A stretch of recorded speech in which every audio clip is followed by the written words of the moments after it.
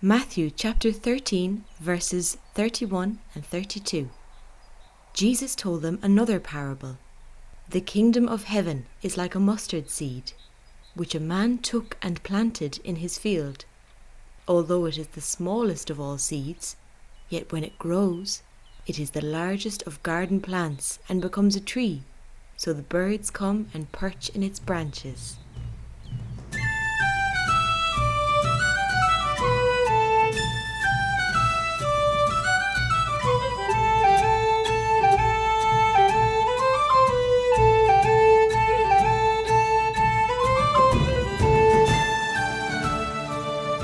The parable of the mustard seed is only 2 sentences long, yet, with this short illustration, Jesus paints a grand vision of what God's community is like. It is like a seed, he says, the smallest seed his followers would have known about in Mediterranean agriculture. Jesus says that someone has intentionally planted this tiny seed in their field, and then, with a mix of organic mystery and the farmer's care, it grows and grows, and one day it becomes a large tree.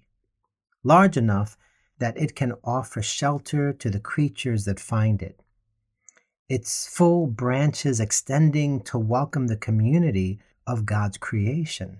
What a beautiful and hopeful picture of God's kingdom, of the community where God reigns with love and justice and compassion and truth.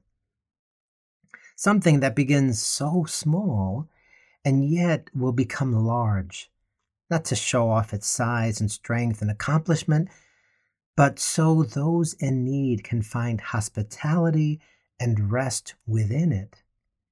The tree of God's community has a posture of humility and service for those who are seen as the least among us. The parable of God's kingdom reminds me of a community in Ireland, a place called Glendalough, where we'll meet today's saint, Kevin.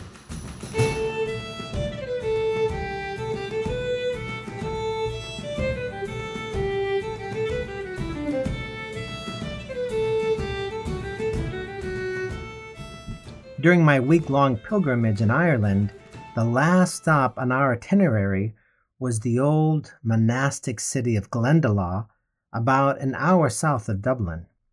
There's a 19-mile path known as St. Kevin's Way that follows the footsteps Kevin would have taken nearly 1,500 years ago, descending into a quiet valley with 2 lakes nestled among breathtaking mountains. Today, many visitors still choose to enter Glendalough by foot, taking a full day to walk this pilgrimage path. I invite you to join me in imagining this route into Glendalough now. For hours on the trail, we might hear nothing but the sounds of birds and woodland creatures, wind, rain, rustling trees, and the steady beat of our footsteps. We'd follow the rocky path as it weaves through the mountain gap, our legs getting tired and our feet sore. As we make our way down the valley, the trees around us change from pine at the top of the pass to birch, oak, and ash at the bottom. And the slow but steady drizzle of rain makes the air feel colder than it actually is.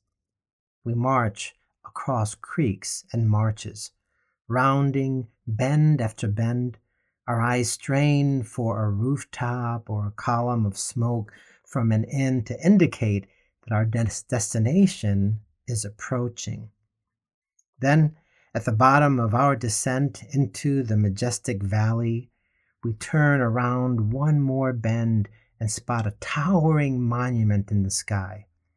It's the 100-foot round tower in the center of the old city's ruins. It's a beacon of hospitality promising a roaring fire and a seat around a table where a bowl of lamb stew and soda bread awaits. It's easy to imagine other bands of weary travelers many centuries ago turning this same bend and spotting, the same stone tower that welcomed them to a place of rest and security in this wild land. The round tower, along with the extensive remains of other stone buildings and churches that you'd encounter today at Glendalough, were built about 1,000 years ago. Walking among them, touching the cold carved blocks, it feels like you are stepping back in time. But as old as they are, these ruins were actually built about 500 years after Kevin lived there. In his day, the buildings would have probably been rustic, beehive-shaped dwellings, or perhaps simple wooden structures. Kevin was born sometime around 500 AD to a wealthy and noble family. He was known for being gentle, sincere, and, according to the stories, very handsome. He was a person of deep faith, and he longed for a life of solitude and prayer. As a young man, he left the comforts and privileges of his wealthy family to follow God's Spirit into the mountains. In his years wandering, he spent weeks and months in worship and prayer and fasting. Eventually, he settled in the valley at Glendalough. He lived in little caves formed out of the rocky cliffs overlooking the serene lower lake, befriending the animals who were his companions. Left to his own volition, Kevin would have spent his whole life in prayerful solitude. However, he developed a reputation for wisdom and faith that drew people to him. People came from near and far to seek Kevin's counsel and prayers and to learn from him. Soon, a community began to form in this tucked-away location in the wilds of Ireland. Like many of the Celtic monastic communities, it was a place of saints and scholars, work and commerce, refuge and prayer. Kevin still withdrew to his caves for long times of solitude with God, but he also became an influential leader of this new, growing community. A community that would flourish and welcome many for hundreds of years. In fact, as Christianity spread in Ireland, it didn't happen through political conquest, but rather through the sprouting from small communities like Glendalough. The church and monks may have been at the geographical center, but there was typically a whole thriving small city with lay people in all professions and walks of life.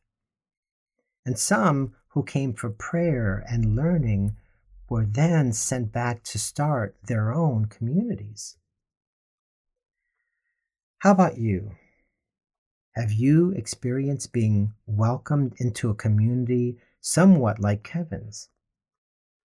In what ways have you been like the birds in Jesus' parable, finding a restful perch in the kingdom community?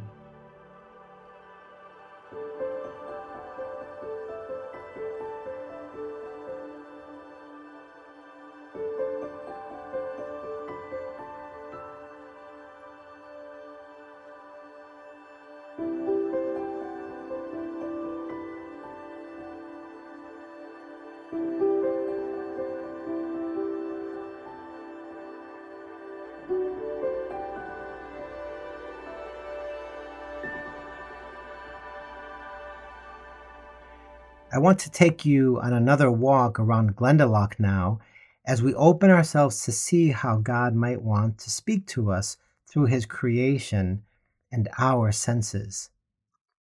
Each year on Good Friday, one of the local ministries in Glendalough hosts a Stations of the Cross walk, a kind of mini pilgrimage where each station focuses on an event from Jesus' last day on earth, before his resurrection.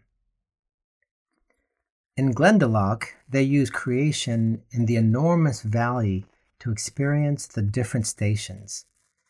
I was familiar with doing the Stations of the Cross from my childhood, but to do it out in creation and in community with other people on Good Friday elevated it to a whole new, powerful level. When I went on this walk in 2018, dozens of us followed our guides through the valley, walking through Jesus' story together in community. Our guides had taken time to go before us, scouting out places where nature reflected an event from Jesus' last day. At one point, we were led to an open expanse of field. Looking across the exposed field, we reflected on Jesus' nakedness and exposure as he was whipped and hung on the cross. At another stop, there was a slab of stone with a gentle spring flowing over it like tears, and we stopped to remember the women weeping at the cross, their tears flowing like that spring. Later on, we came to a dead tree stump. Out of this lifeless stump, a tiny new branch had sprouted from it, representing the promise of life after death. This experience wove together the great story of Easter with Celtic attention to creation. So let's try something similar in the coming minutes and see how God's story may be communicated around you right now. First, I invite you to pause your walk for a moment. If you're in a place, you can do so. Take a few deep breaths in through your nose and out your mouth.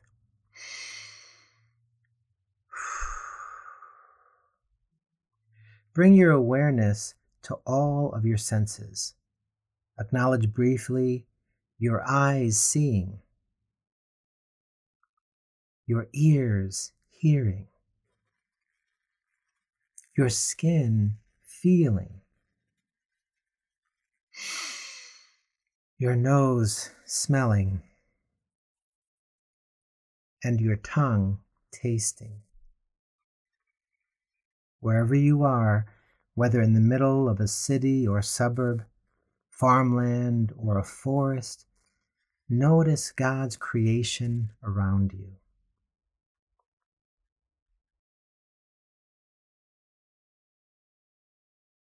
Whether you choose to start walking again or stay in the spot you've paused, we're going to try noticing now where the parable of the mustard seed is coming to life in nature today. Like the mustard seed started out small, look around you for something that is very small. It could be something that will one day grow larger than you find it today. But it doesn't have to be. Draw closer to whatever is catching your attention. This thing may be small, but what potential does it hold within it?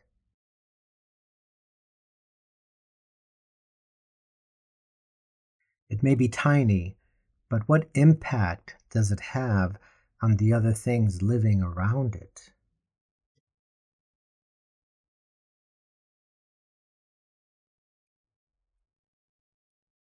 Next, scan your environment for something that is in the process of growing to its full stature. Maybe it's a tree that appears to only be a few years old. Maybe someone is walking a puppy nearby. Whatever it is, consider what that object or creature needs in order to keep growing. Is there something or someone who is intentionally caring for it? What may be happening organically that helps it develop?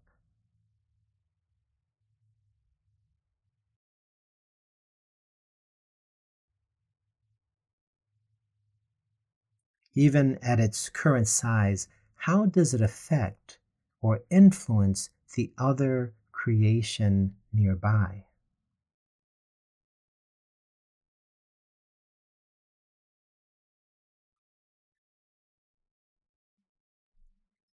Turn your attention now to a plant or tree that has likely reached its full size. Draw closer to it if you can.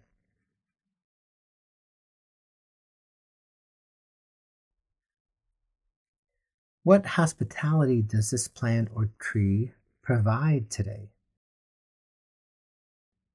Is it a plant where creatures can find food for themselves? Does it offer up nutrients that will be carried farther off to provide for many others? Is it home to insects or birds or some kind of animal, or even community shared among several of these kinds of creatures?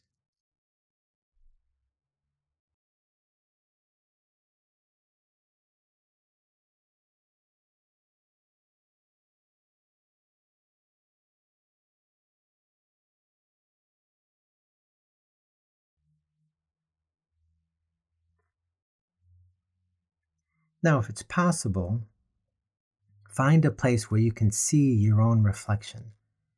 This can be in the still water of a lake or puddle, a window, or even the self view of your phone's camera.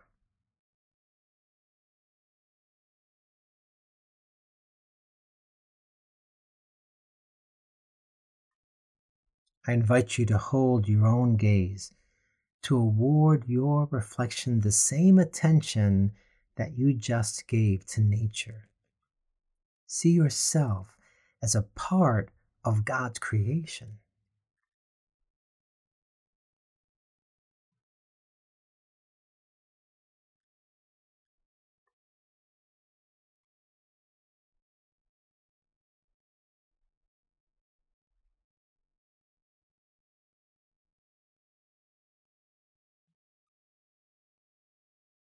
What do you notice about how you fit into the community of creation around you at this moment? What impact is your environment having on you?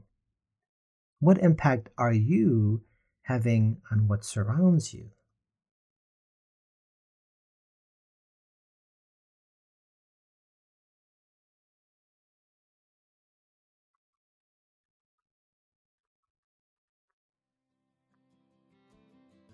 How do you feel as you consider yourself this way, as part of God's community of creation?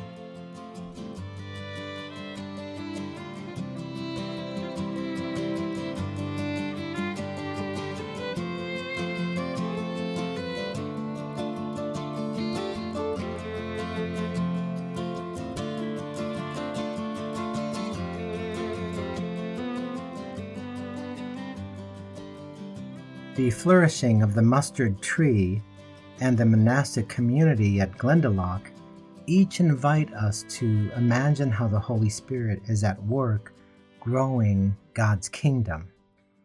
These examples are hopeful and inspiring as we seek to be part of community that reflects the kingdom of heaven.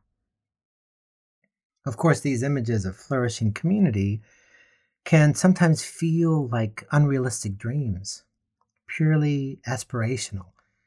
The reality of community, even one that's grounded in Jesus, often feels far from the imagined ideal.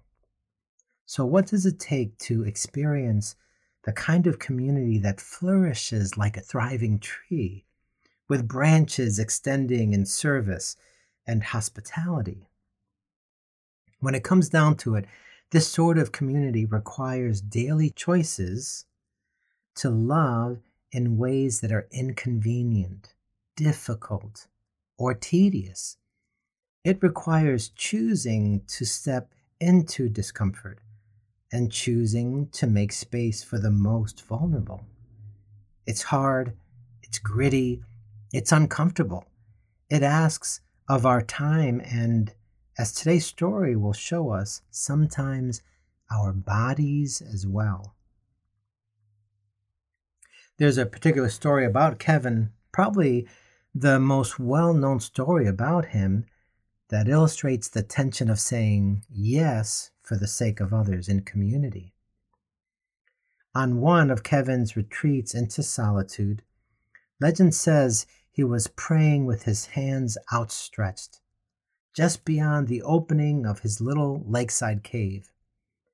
As he stretched himself into that posture of worship, a blackbird landed in the palm of his hand. Kevin was so absorbed in prayer that he barely noticed as the little bird built a nest and then laid her eggs. When he did realize what happened, Kevin accepted these vulnerable, unexpected guests. The story says that he stayed there in that wearying position, his arms outstretched until the blackbird chicks were born. It takes almost 2 weeks for blackbird eggs to hatch, so by saying yes to hold space for this mama bird and her eggs, Kevin said yes to a stiff, aching body and yes to the interference and shift of his agenda. He didn't see the nest as a distraction from his prayer, but an extension of it.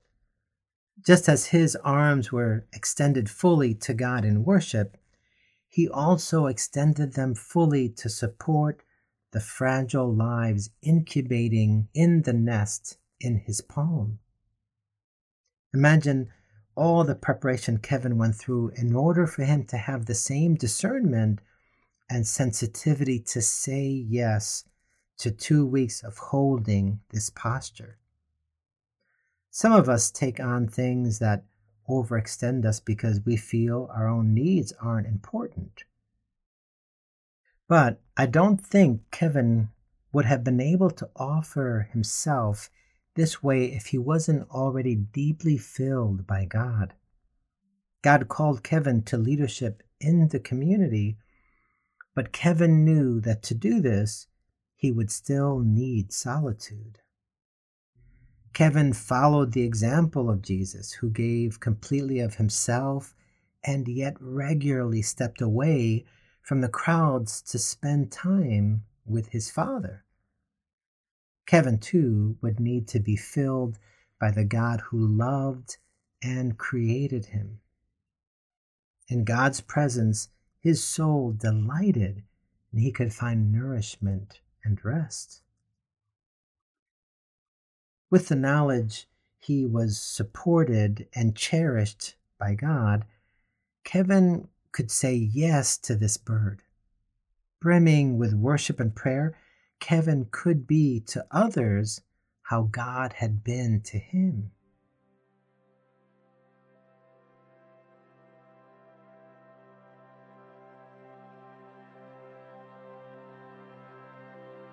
When we too have experienced our needs being met by God and others, it prepares us to better meet others' needs. When you consider your current season of life, how do you need to be filled and refreshed by God?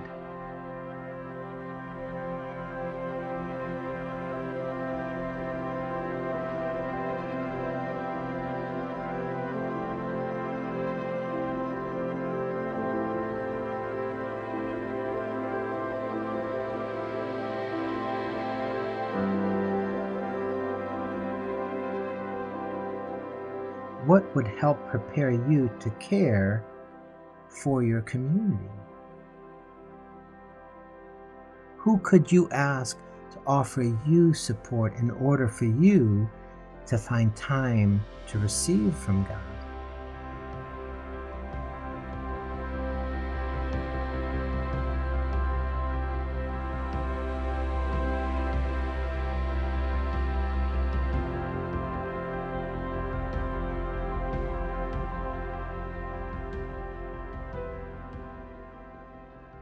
Let's create some space to be filled and refreshed right now. Before we consider how we might care for others, let's look to a psalm to let God meet our needs. In Psalm 84, the psalmist shows an awareness of their need and longing for God, their desire to find themselves in God's community, to dwell in the place where God dwells. Again, we see a picture of God's welcome and hospitality, even for another bird and her eggs. We'll listen to the psalm twice through. As you hear it the first time, ask the Lord to help you notice if there's a particular word or phrase that stands out to you in regards to how you need God to fill you in this season of your life.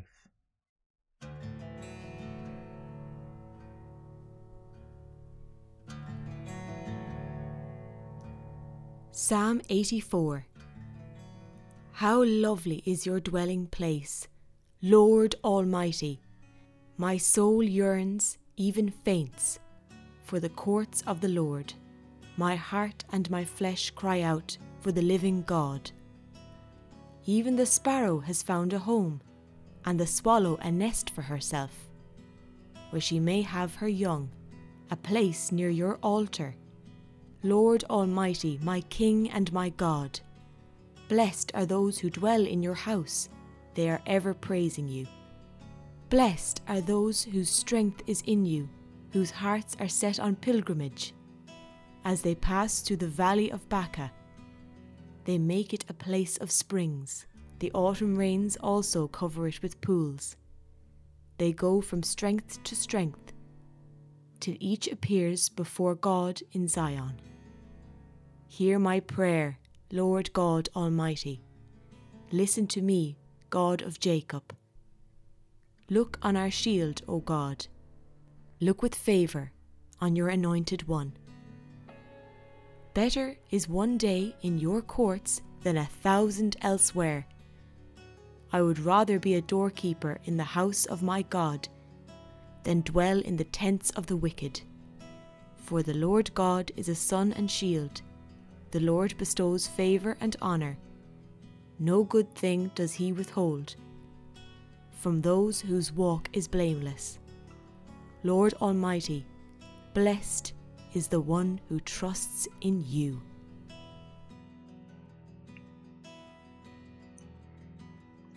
As we listen a second time to Psalm 84, take the word or phrase you noticed and ask God what more it could show you about how God can provide what you need. How lovely is your dwelling place, Lord Almighty! My soul yearns, even faints, for the courts of the Lord. My heart and my flesh cry out for the living God. Even the sparrow has found a home, and the swallow a nest for herself, where she may have her young. A place near your altar, Lord Almighty, my King and my God.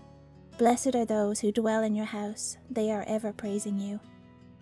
Blessed are those whose strength is in you, whose hearts are set on pilgrimage. As they pass through the valley of Baca, they make it a place of springs. The autumn rains also cover it with pools. They go from strength to strength, till each appears before God in Zion.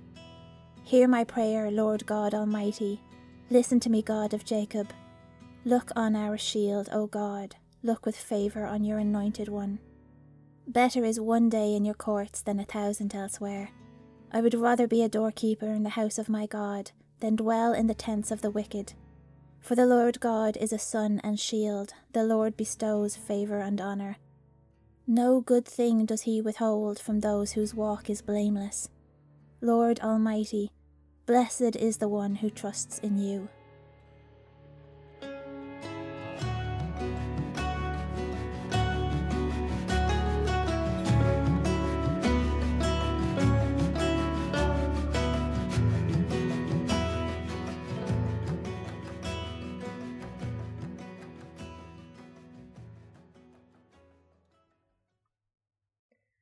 "2,000 years ago, a Jewish teenager named Mary was going about her day in a Galilean town when an angel appeared to her and told her that she would hold space in her body to birth a son.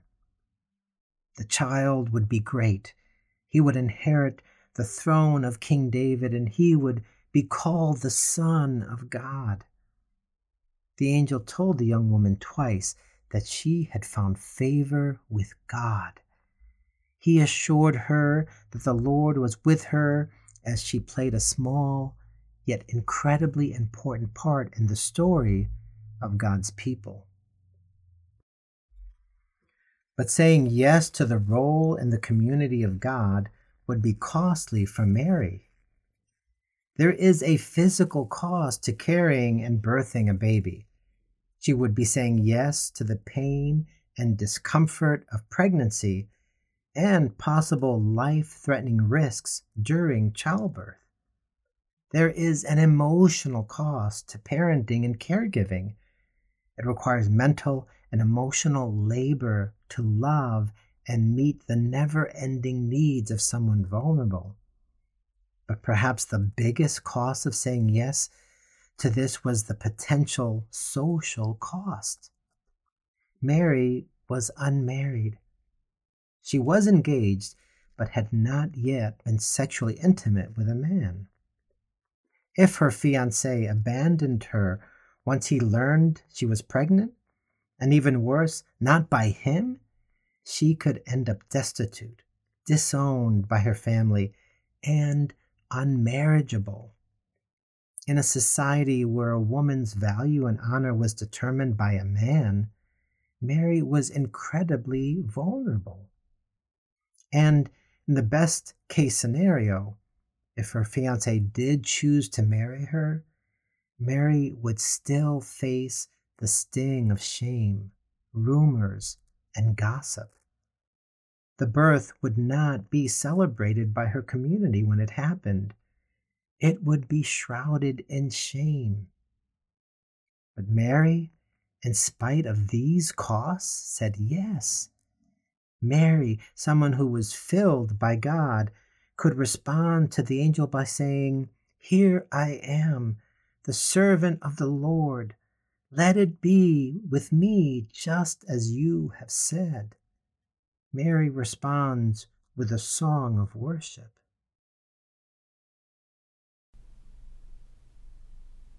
Luke chapter 1, verses 46 through 55. And Mary said, "My soul glorifies the Lord, and my spirit rejoices in God my Saviour, for he has been mindful of the humble state of his servant. From now on all generations will call me blessed, for the Mighty One has done great things for me. Holy is his name. His mercy extends to those who fear him, from generation to generation. He has performed mighty deeds with his arm. He has scattered those who are proud in their inmost thoughts. He has brought down rulers from their thrones, but has lifted up the humble. He has filled the hungry with good things, but has sent the rich away empty. He has helped his servant Israel, remembering to be merciful to Abraham and his descendants forever, just as he promised our ancestors." Mary's song of praise here in Luke 1 shows us how she recognized her yes to be just a small part of God's story. She locates her individual action within the whole community of God. Her worship reveals a profound understanding of who this God she worships is. This is a God who notices and thinks of her, a young, unmarried female, someone at the bottom of her society's hierarchy of worth, a God who has been mindful of the humble for generations and generations. This is not just about her. It's not just about how God is to her. This is about how God always is, how God has been and will be to future generations. The God Mary worships is a God who performs mighty deeds, and these deeds have to do with a reversal of power dynamics. a reversal of who gets filled and who is sent away empty, a disruption of those with power, scattering the proud and dethroning rulers. The God Mary worships lifts the humble and satisfies the hungry. This God is merciful and remembers his promises. When we hear Mary's rich, fiery song of praise, well, it's no wonder that she said yes to this God. Mary, who didn't yet know all that God would do, was confident that her God fills those who are empty, and she could say yes to the part of service that she would play. She could locate herself within a community story, a community with a merciful, just God. And later, this son she bears, Jesus, who would also say yes to play his role in God's big story. And now we too can locate ourselves in the same community story. When God invites us to costly service and love, when God asks us to hold space to nurture life or growth, when God asks us to extend ourselves for the sake of those who are vulnerable, our yes echoes Mary's. I am the Lord's servant. Let it be to me just as you have said. We too can say yes to the merciful God who fills the hungry and is mindful of those in low positions. We too can accept the cost and hold our arms out so long that something new can be birthed. So how is God inviting you to say yes? Is there an egg that has been placed in your hand? Perhaps unasked for? What will it look like for you to tenderly and compassionately care for this person or thing?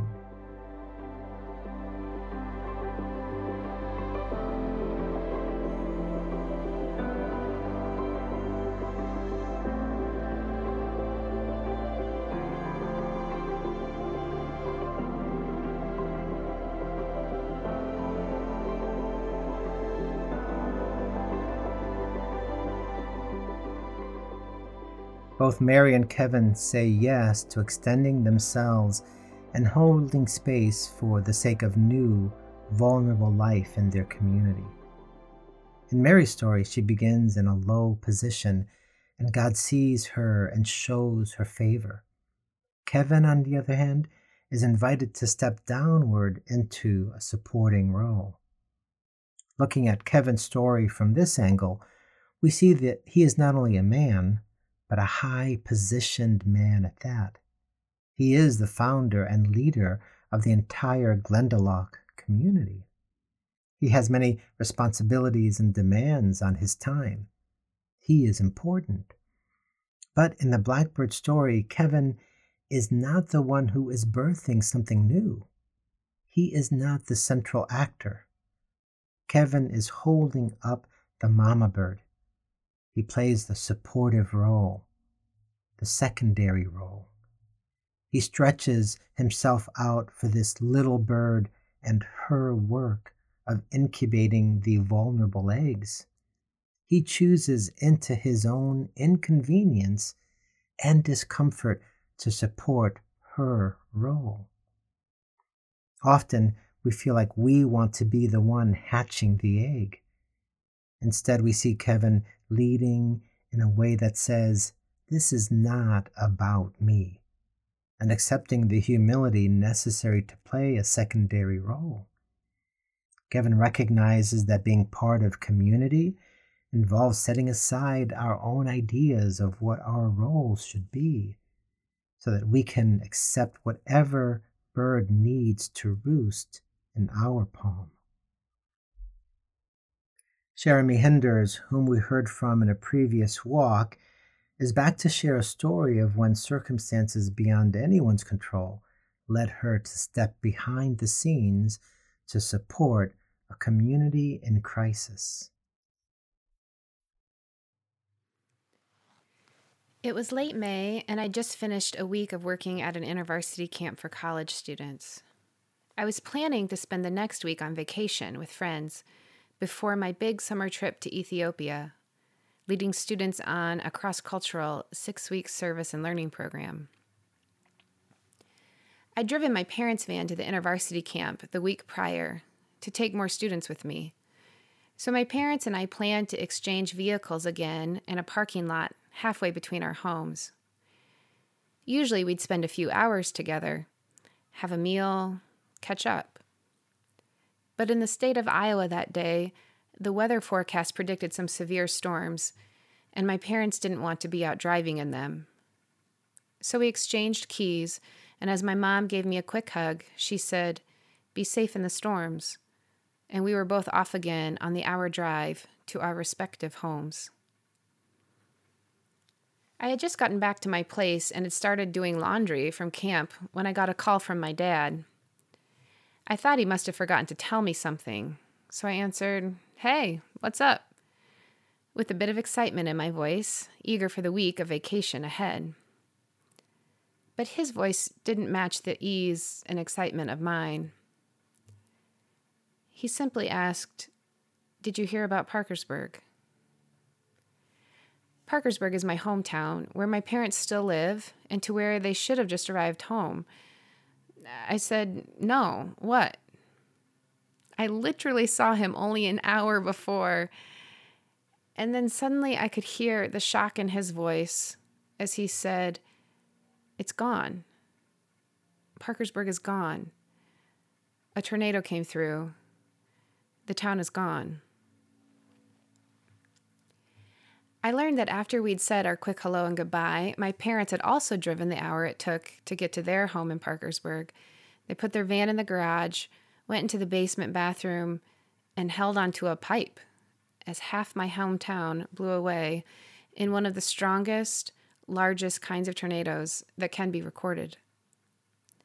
This wasn't a spindly twister that often first comes to mind when we think of tornadoes. It was a mile-wide wall of a tornado system with speeds upwards of 300 miles an hour.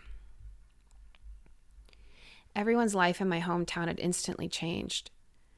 The worst is that lives had been lost, and homes and plans had, quite literally, blown away.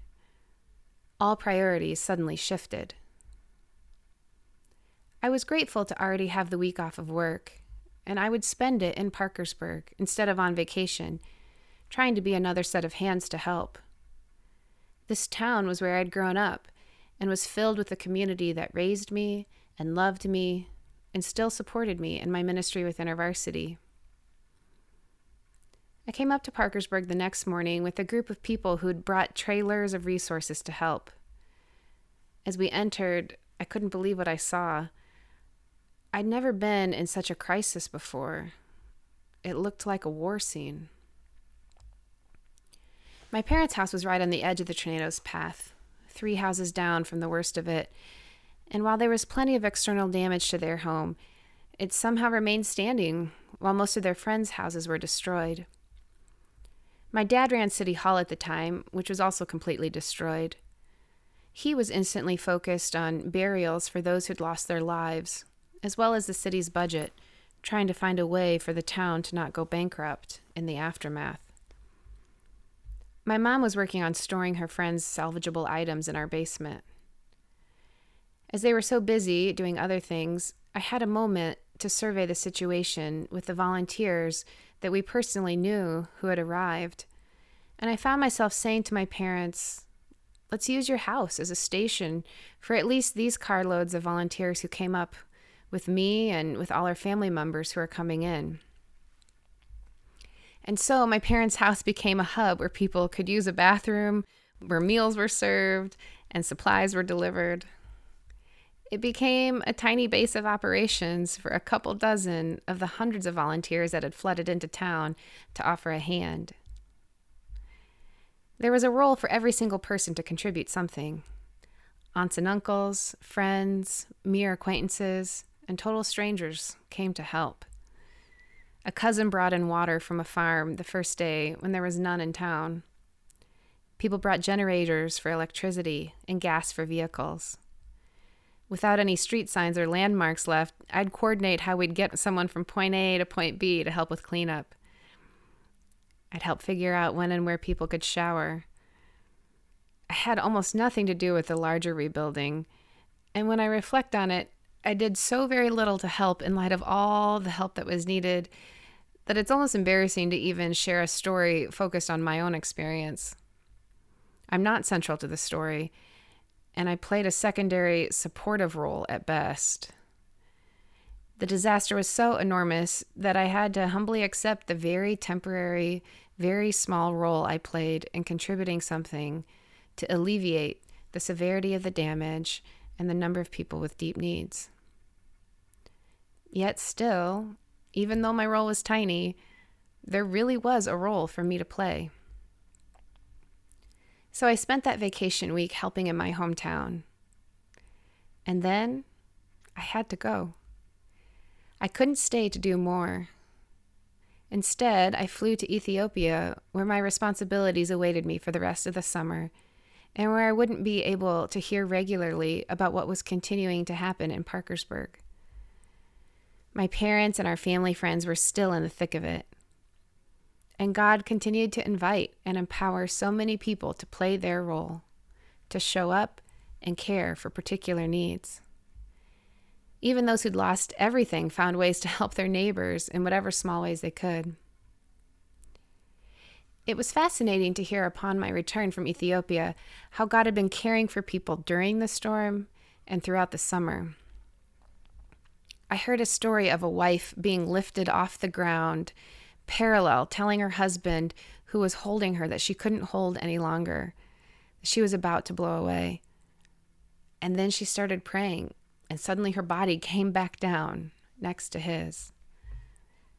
I heard of people choosing at the last minute to move from one corner of their basement to the other, and it ended up being the one area of the house that didn't entirely implode in on itself. I heard of my dad's mentor and friend losing everything. The stairs even to the basement had been sucked up, the pail he'd been sitting on gone, the hearing aid from his ear was gone. But he'd felt such a pressure on his chest during the whole event, as though God was present holding him down, and he'd survived. Then we heard that, of all he and his wife had lost, his wife had been saddest to lose a quilt that was a family heirloom. And then a farmer found it miles away in his field, torn but intact, and he so kindly returned it to Parkersburg. My dad recognized it and brought it over to this woman, delightfully surprising her as tears ran down her face. People in Wisconsin found articles from our little town in central Iowa, over 100 miles away, and made sure to bring back what was identifiable. Stories like this abounded, and I was in awe of God. To witness God's care through miracles and through community members and the kindness of strangers who did their small parts too. The costs from that tornado were real, and some remain. Yet we experienced the reality of what we often say in cliché ways, that big things become doable when everyone does their part. It's examples like Sheremy's and Kevin's that help me examine my own life and ask myself, who are the people in my community that I need to give that kind of attention, care, and dedication to? For Sheremy, it was her hometown. For many of us, God puts people in our lives who are fragile in some way, people who require great patience, people who need grace and forgiveness extended over and over. I have a family member who is in a hard situation right now, and my wife and I are trying to care for her, but it's not easy. It's actually quite emotionally draining. And it's been a reminder to me that caring for people, even in seemingly simple ways, can be costly. The situation reminds me again of how being a servant of Christ, being like Christ, requires dying to ourselves in terms of our own time, talent, physical comfort, or whatever the circumstances call for. Seeing these people through Kevin's lens, through Mary's servanthood, through Jesus' ultimate example on the cross, it makes me want to renew my commitment to provide the same kind of care for these people in my life, these tender birds in my hand, as Kevin provided for the blackbird's eggs to hatch.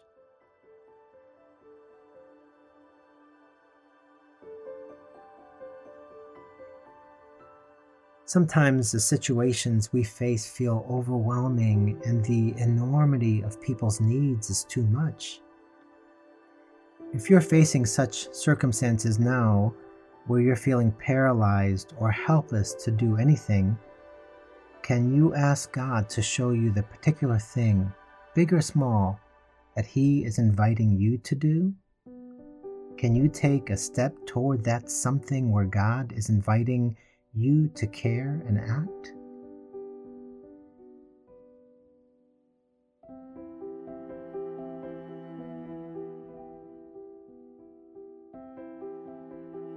Other times when we face overwhelming needs, we can try to take upon ourselves more than what we actually should.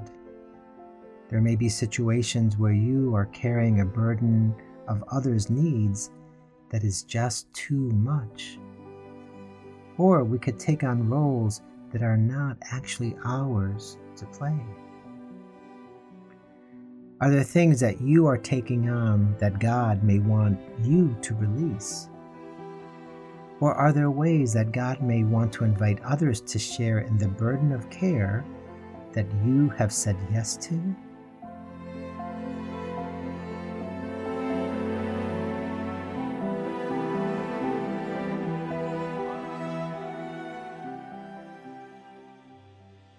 We're going to hear again from Cortland Hopkins, who blessed us earlier along our Celtic way with stories of Patrick, honored man. These stories are rewritten as gifts for the land from which they came and all who visit, even virtually like us. This time, he'll share a First Nations retelling of Kevin's encounter with his little winged friends. My friends, the Lakota people believe that we are all related. The Lakota phrase for this is Mitakuye Oyasin. The animals of the sky are the winged peoples. The animals on the ground are the four-leggeds, and we as human beings are the two-leggeds. We are in community with all of creation. As I tell the story, it may help to know that I will refer to the Apostle Peter as stands on the rock, Moses as drawn from the water, and the prophet Elijah as Great Spirit is creator. Later, after the coming of Honored Man, there was yet another follower of Creator Sets Free. His name was Handsome One, and he was born in Abundant Lands in a place called Meadow of the Shoeless. He came from a family that had many possessions, and was very fortunate. And not only was his family rich, but his name was also true to his appearance, and he was very handsome. He was desired by many young women, and many young men surely would want what he had been given. But Handsome One was wise, probably remembering the story Creator Sets Free told about the wayward son. So Handsome One did not trust in fast and easy living. Instead, he must have spent much time meditating on the story of the rich young man who came up to Creator Sets Free and excitedly asked him about the path to life full of beauty and harmony, which would never fade nor come to a bad end.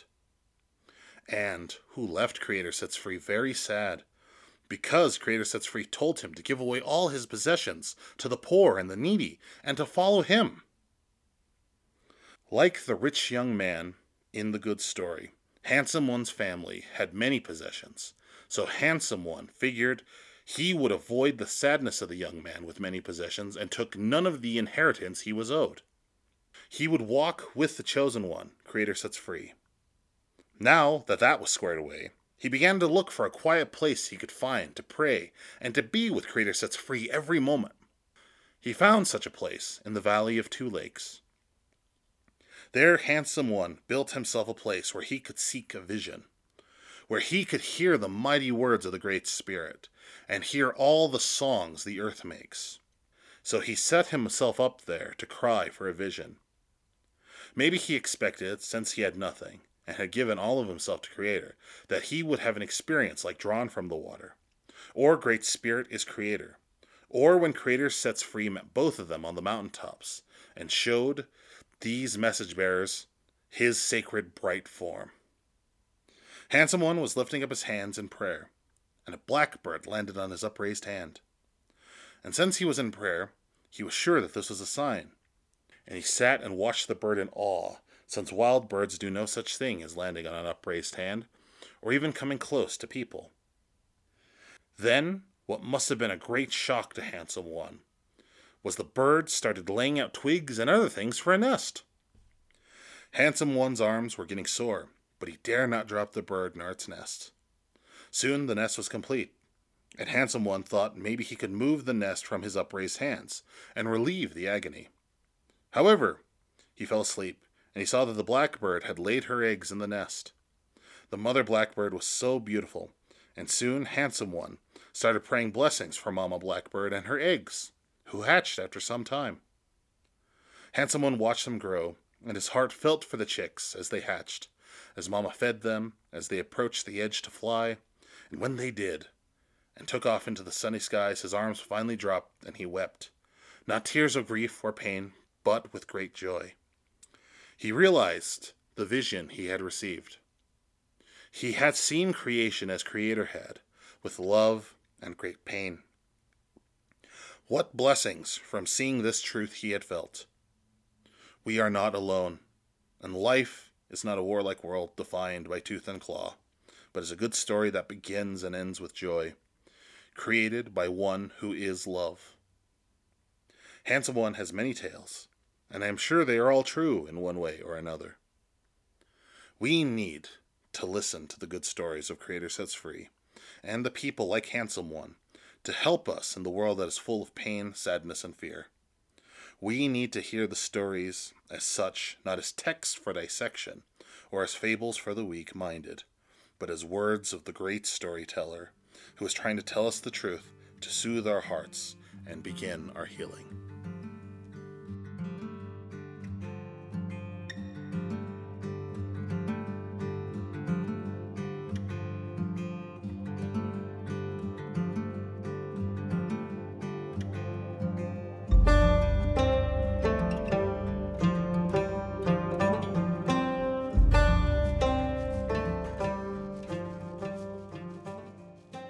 Tom Sharp, who pioneered the Journey Ireland pilgrimage within a varsity study abroad ministry, experienced this way of seeing creation through the eyes of Creator in a site where Kevin was known to worship and pray in Glendalough.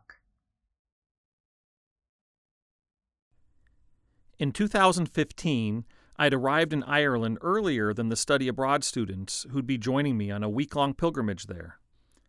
So I had the privilege of some extra time on my own in Glendalough.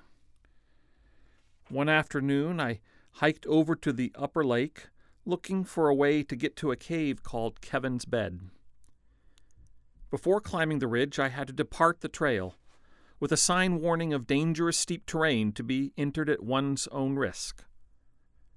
I carefully made my way across the ridge, down the steep slope, and slid myself into a 4-foot diameter hole in the rock face. It was just deep enough for me to fully stretch out. I lay still for a while, feeling the cool stone against my back. The mountain air seemed to embrace me. The Celtic tradition frequently emphasizes spaces like this, where the veil between heaven and earth feels a little thinner, the spiritual world a little more tangible. Kevin's bed was certainly one of these thin spaces, and I soon felt my whole self, mind, body, and spirit, encounter the presence of God in a way I'd never experienced before. I had no words, just the feeling of receiving something like a divine embrace.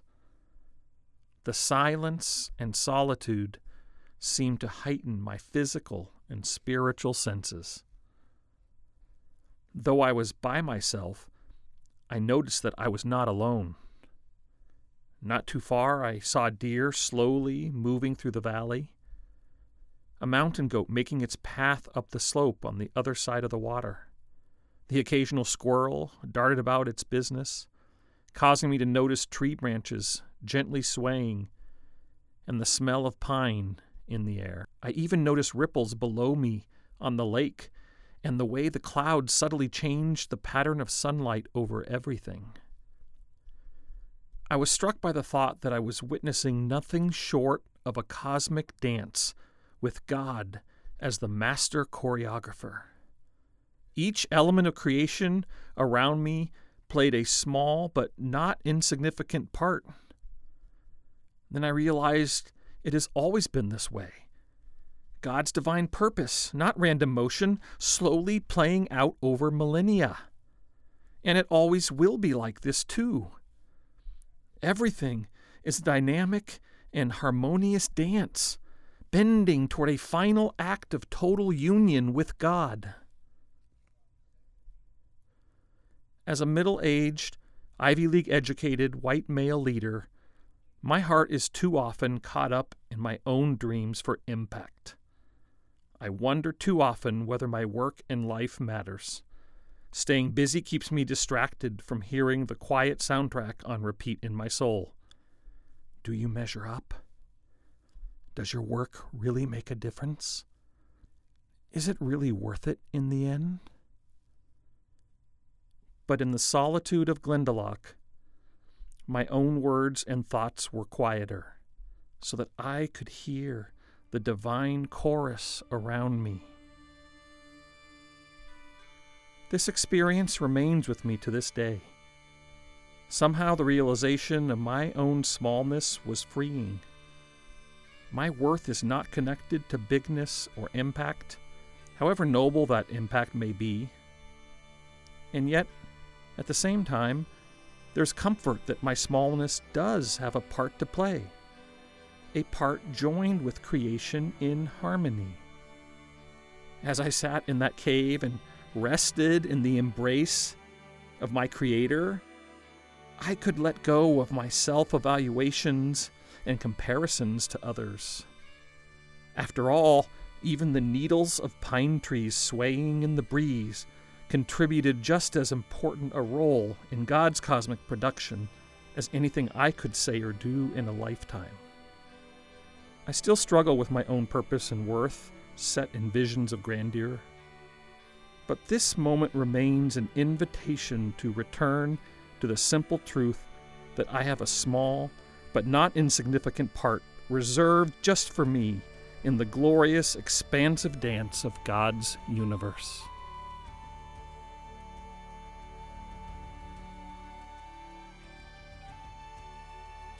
As our walk comes to a close, may you know the smallness and the significance of your place in God's creation. May you experience the loveliness of God's dwelling place as the branch upon which you rest and renew your strength. And then, filled by God, may you be blessed to live out your part in community, extending to others the care that Jesus has given you.